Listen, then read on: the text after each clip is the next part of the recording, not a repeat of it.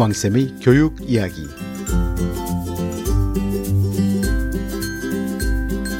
안녕하세요. 왕쌤 한한근입니다.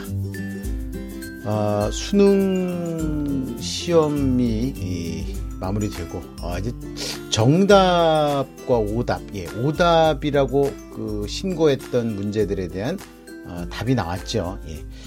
올해 시험에서는 오답은 없는 것으로, 오류 출제 오류는 없는 것으로 결론이 났습니다.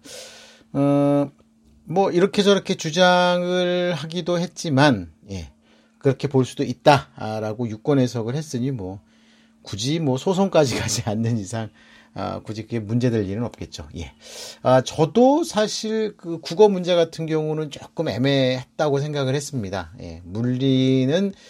물리도요, 상식적으로 그래프가 좀 잘못 그려졌죠.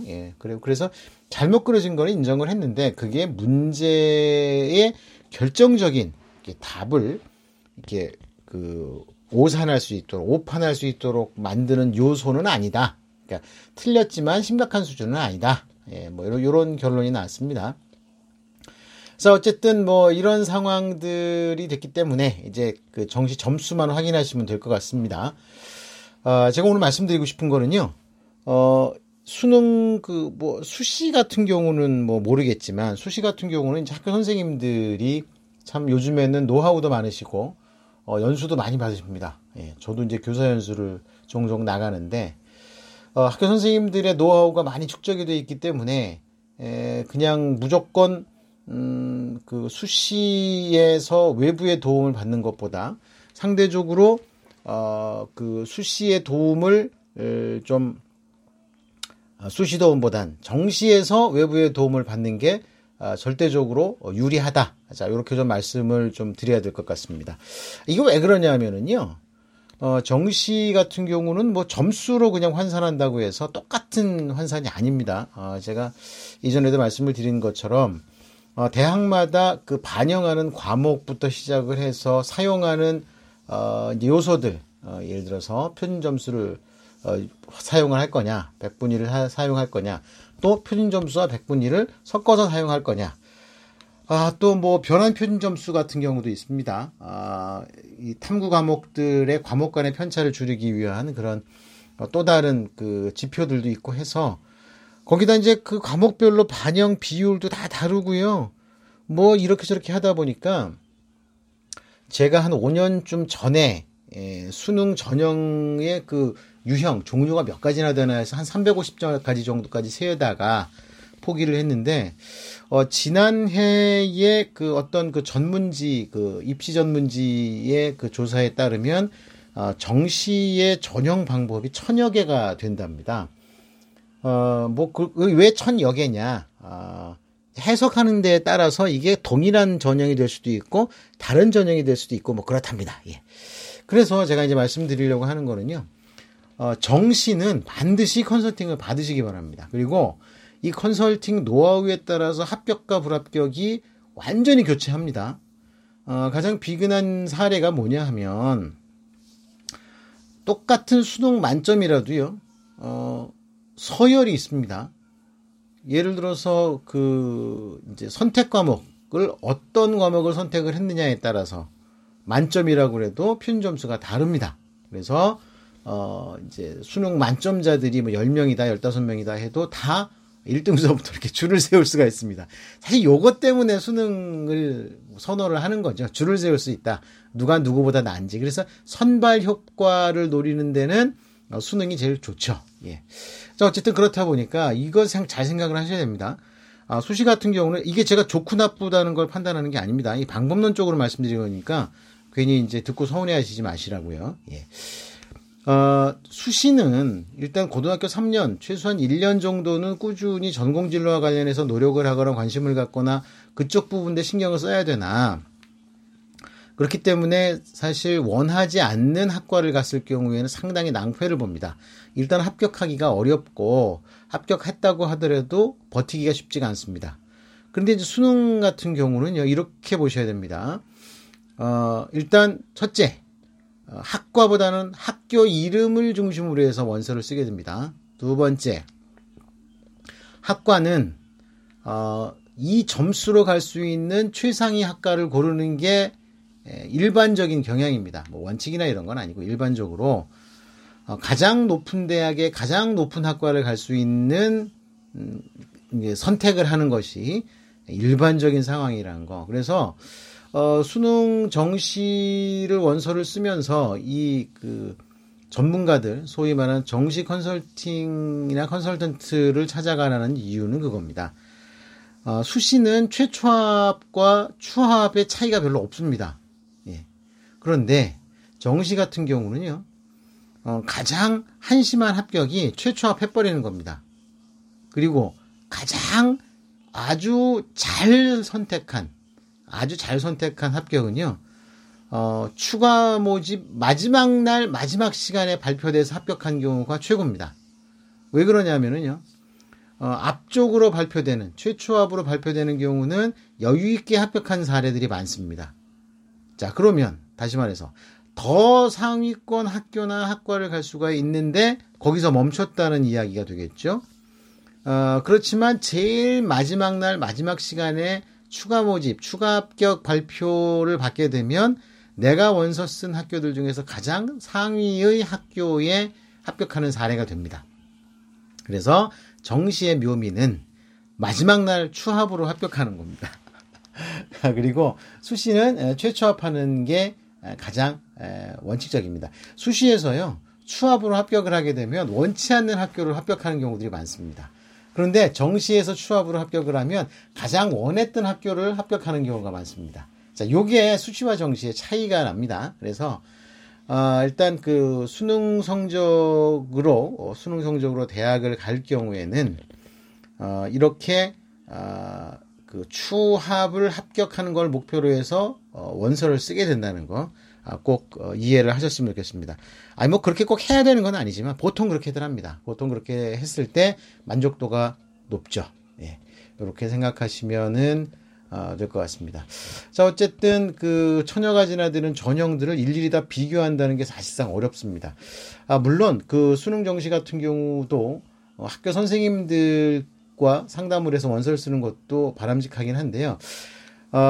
어떤 학교들이 우리 학교 모교 선생님들, 모교의 담임 선생님이나 또는 진로 담당하시는 진학 담당하시는 선생님들께 도움을 받을 상황이냐면요, 지역대학교입니다. 지역대학교. 우리 지역에 있는 대학을 지원할 때는요, 그 대학들에서요, 정시 합격자 데이터를 그 지역 학교에는 아주 디테일하게 공개를 합니다. 학생 모집을 하는데 그게 유리하기 때문에 그렇습니다. 특히 지역 거점 공립대학 있죠. 예를 들어서 전북대라면 전주와 그 인근, 전남대라면 광주와 그 인근 지역의 고등학교 선생님들이요, 서울에 있는 대치동 어떤 정시 컨설턴트 선생님들보다 더 많고 정확한 정보를 갖고 있습니다. 그래서 지역에 있는 대학을 지원할 경우에는 학교 선생님들의 도움받는 게 가장 유리하다. 물론 수도권은 좀 다릅니다. 수도권의 상위권 대학은 별로 그렇게 안 합니다. 근데 수도권이라도 일반 대학, 중위권 대학들 같은 경우는요, 그 대학이 소재한 지역의 인근 고등학교라면 그 고등학교 선생님들이 아주 많은 정보를 가지고 있습니다. 자, 요런 부분들이 좀 차이가 나니까 잘 판단해서 준비하시면 좋겠습니다.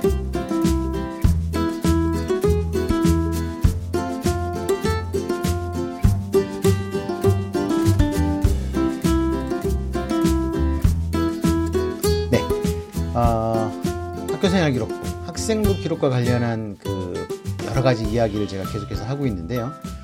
학교생활 기록부의 세특은요, 그냥 막연히 기록하게 되는 게 아닙니다. 그 기록을 해주시는 담당 선생님, 과목 선생님이나 담임 선생님이나 동아리 선생님들이 기록할 수 있는 근거가 있어야 됩니다. 무조건 기록하는 거 아닙니다. 물론 선생님들이 당신의 판단을 기록할 수는 있습니다. 내가 봤던 최고의 학생이다, 이런 거 기록할 수는 있습니다. 그러면 기록할 수는 있으나 그 기록을 신뢰받으려면 근거가 있어야 되겠죠. 예.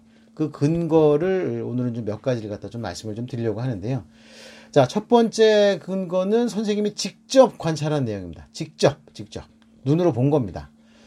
그래서 이제 수업 시간에 어떤 모습을 갖다 보여준 것, 이제 그런 것들은 당연히 기록을 합니다. 그런데 이제 만약에 선생님이 보지 못한 상황이었는데, 뭔가 저 이런 거 했습니다라고 증빙을 제출을 하려고 하면 명확해야 됩니다. 막연하게 뭔가를 한 걸 같기도 하고 아닌 것 같기도 한 그런 묘한 내용. 그렇지만 뭐 전공진로와 관련해 가지고 뭔가 좀 특이한 사항을 공개한다는 선생님께 공개가 아니라 드린다는 거는요. 사실 인정받기가 절대로 쉽지가 않습니다. 예. 그 다음에 학교 선생님들이 직접 관찰한 게 아닌 상황에서 선생님들이 판단하실 수 있는 건 뭐냐면은요. 첫째, 자기평가서입니다. 자기평가서. 자, 요 자기평가서를 오해와 착각을 하는 경우들이 있습니다. 무슨 얘기냐면은요. 학생들이 본인 스스로에 대해서 기록을 하는 겁니다. 그런데 이 본인 스스로에게 하는 것보다는 내가 어떤 것을 구체적으로 뭐 했는데 선생님 이거 아세요라는 보고서에 가깝습니다. 예. 그래가지고 거기에 증빙을 갖다가 넣게 되죠. 이제 요게 구체적인 내용이 돼서 선생님이 그 사실을 인정을 하게 되면 자기평가서라고 무조건 그다 인정받는 게 아니라 그것을 선생님이 인정을 하시면 기록이 될 수가 있습니다. 그 다음에 동료평가서도 공식적으로 이제 기록을 할 수 있는 서류에 들어갑니다. 친구들이 이 친구는 이런 일이 있었습니다. 이런 공부를 했습니다. 이렇게 활동을 했습니다라고 친구들이 기록을 해주면 그것도 인정을 받을 수가 있는데요. 이런 건 뭐 무조건 친구들한테 쭉 조사서를 돌려가지고 하지는 않고 주로 이제 모둠, 동아리 이렇게 팀별 활동을 했을 때 팀원들의 의견을 동료 평가서라고 이야기를 하는 경우도 많습니다. 자, 그다음 소감문. 소감문은 간단하죠. 왜냐하면 소감문은 일단 기본적으로 그 소감이 나오는 대상이 뭐냐면 학교에서 직접 진행을 한 경우에 대한 소감문입니다. 그다음에 독후감입니다.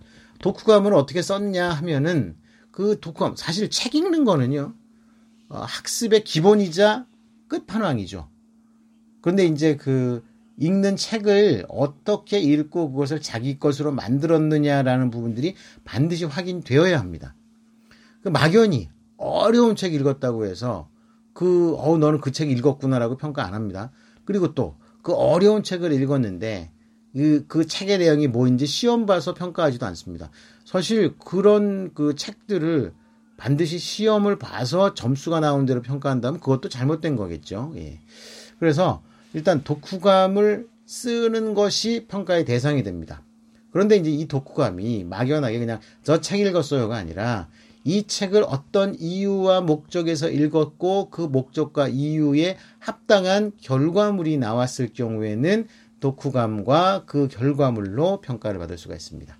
그 다음에 수행평가입니다. 수행평가 결과물입니다. 근데 수행평가는 결과물도 평가를 받을 수 있지만 과정도 평가를 받을 수 있습니다. 근데 이 과정은 앞서 이야기 드렸던 선생님이 직접 관찰한 사실에 해당합니다. 그리고 그 관찰한 사실과 관련해서 어떤 결과물이 나오게 되면 의미가 있겠죠. 이 과정에 대한 평가를 어떻게 효율적으로 잘 받아서 선생님께 어필을 하느냐가 관건입니다. 예를 들어서 수행평가의 어떤 결과물이 굉장히 멋진 결과물이 나왔습니다. 그런데 그 수행평가 결과물을 만드는데 어떤 과정을 거쳤는지 이제 그게 좀 난해한 거죠. 예를 들어서 학교 선생님 앞에서 수행평가 보고서를 갖다 쓰는 경우는 괜찮겠으나 제출하는 경우가 있습니다. 결과물을 제출하는 경우가 있습니다. 그럼 그 중간에 과정을 확인할 방법이 없기 때문에 구체적으로 수행평가 결과물이 나오도록 진행을 하면 시간이 지나가면서 있었던 사실에 대한 증빙만 명확하다면 수행평가는 결과물뿐만이 아니라 과정도 평가를 받을 수 있다는 거. 자, 요거를 분명히 이해를 해 주셨으면 좋겠습니다. 자, 요거를 줄여서 앞머리만 따서 자동소독수라고 합니다. 자동소독수를 제대로 잘 활용을 하면 좋은데 사실 이거 말고 뭐 다른 게 없습니다. 솔직히 따져보면 뭐 얼마나 대단한 걸 합니다. 이 자동소독수만으로 충분하고요. 그동안에도 이거 이상은 없었습니다. 그래서 학교생활기록부의 새 특은 자동소독수로 만들 수가 있다. 그래서 이 자동소독수에 대한 구체적인 결과를 만들어내는 것을 이제 학기 중에 꾸준히 진행을 하고 학년 말에 잘 마무리하는 게 필요하다. 자, 이렇게 말씀을 드리겠습니다. 자, 오늘은 학생부 세특에 관해서 간단하게 말씀을 드렸습니다. 그런데 이 자동소독수에 대한 설명은요, 뭐 아는 학생들도 굉장히 많지만 의외로 모르는 학생들은 더 많습니다. 자, 이런 상황이 벌어지면 굉장히 곤란하겠죠. 그렇기 때문에 이 상황들을 제대로 잘 정리해서 만들기 위해서는 꼭 명심하고 계셨다가 우리 아이들이 수행평가라든지 또는 뭐 독후감, 그 다음에 그 어떤 동아리 활동이나 모둠 활동이 끝났을 때 그 보고서 뒤에다가 의견을 달아넣는 거, 이게 종이평가서입니다. 각자 어떤 자기의 이야기와 주변 동료들의 도움에 대해서 기록을 하게 될 때 꼭 이제 활용을 잘 했으면 좋겠습니다. 그리고 이거 되게 중요한 팁입니다. 되게 중요한 팁입니다. 근데 이 자동소독수가요, 상호 연계가 되면은 좋습니다. 예를 들어 자기 평가서에 나와 있는 내용을 동료 평가서에서도 인정을 받았다면 아주 의미가 있겠죠. 자, 자기 평가서에 어떤 행사나 뭐 학습의 그 소감문과 관련된 내용을 기록하면 좋겠죠.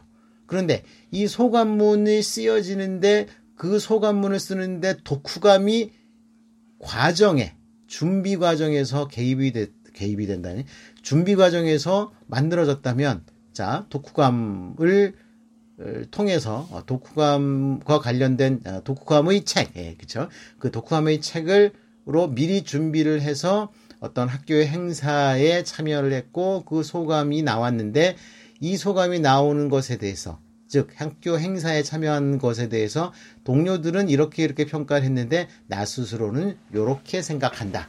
그러면 자동소독수가요, 각각 끊어져서 개별적인 것이 아닌 학교 생활에서 보여주는 나의 여러 면을 보여주는 것이다.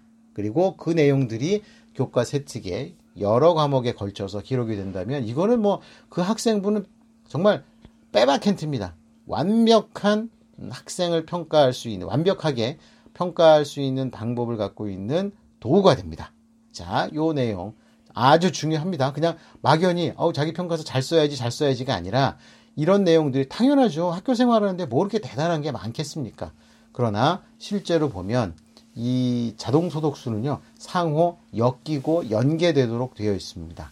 무조건 모든 것에 다 연결되지는 않지만 최소한 하나 이상의 관계가 자동소독수 안에 서로 얽히게 마련입니다. 이게 얽히지 않았다면은요, 정말 우리가 그 대학에서 흔히 그 평가를 하다가 얘기하는 정말 심심한, 정말 무미건조하고 평가할 내용이 없는 학생부가 되고 만다는 거 꼭 기억해 주셨으면 좋겠습니다.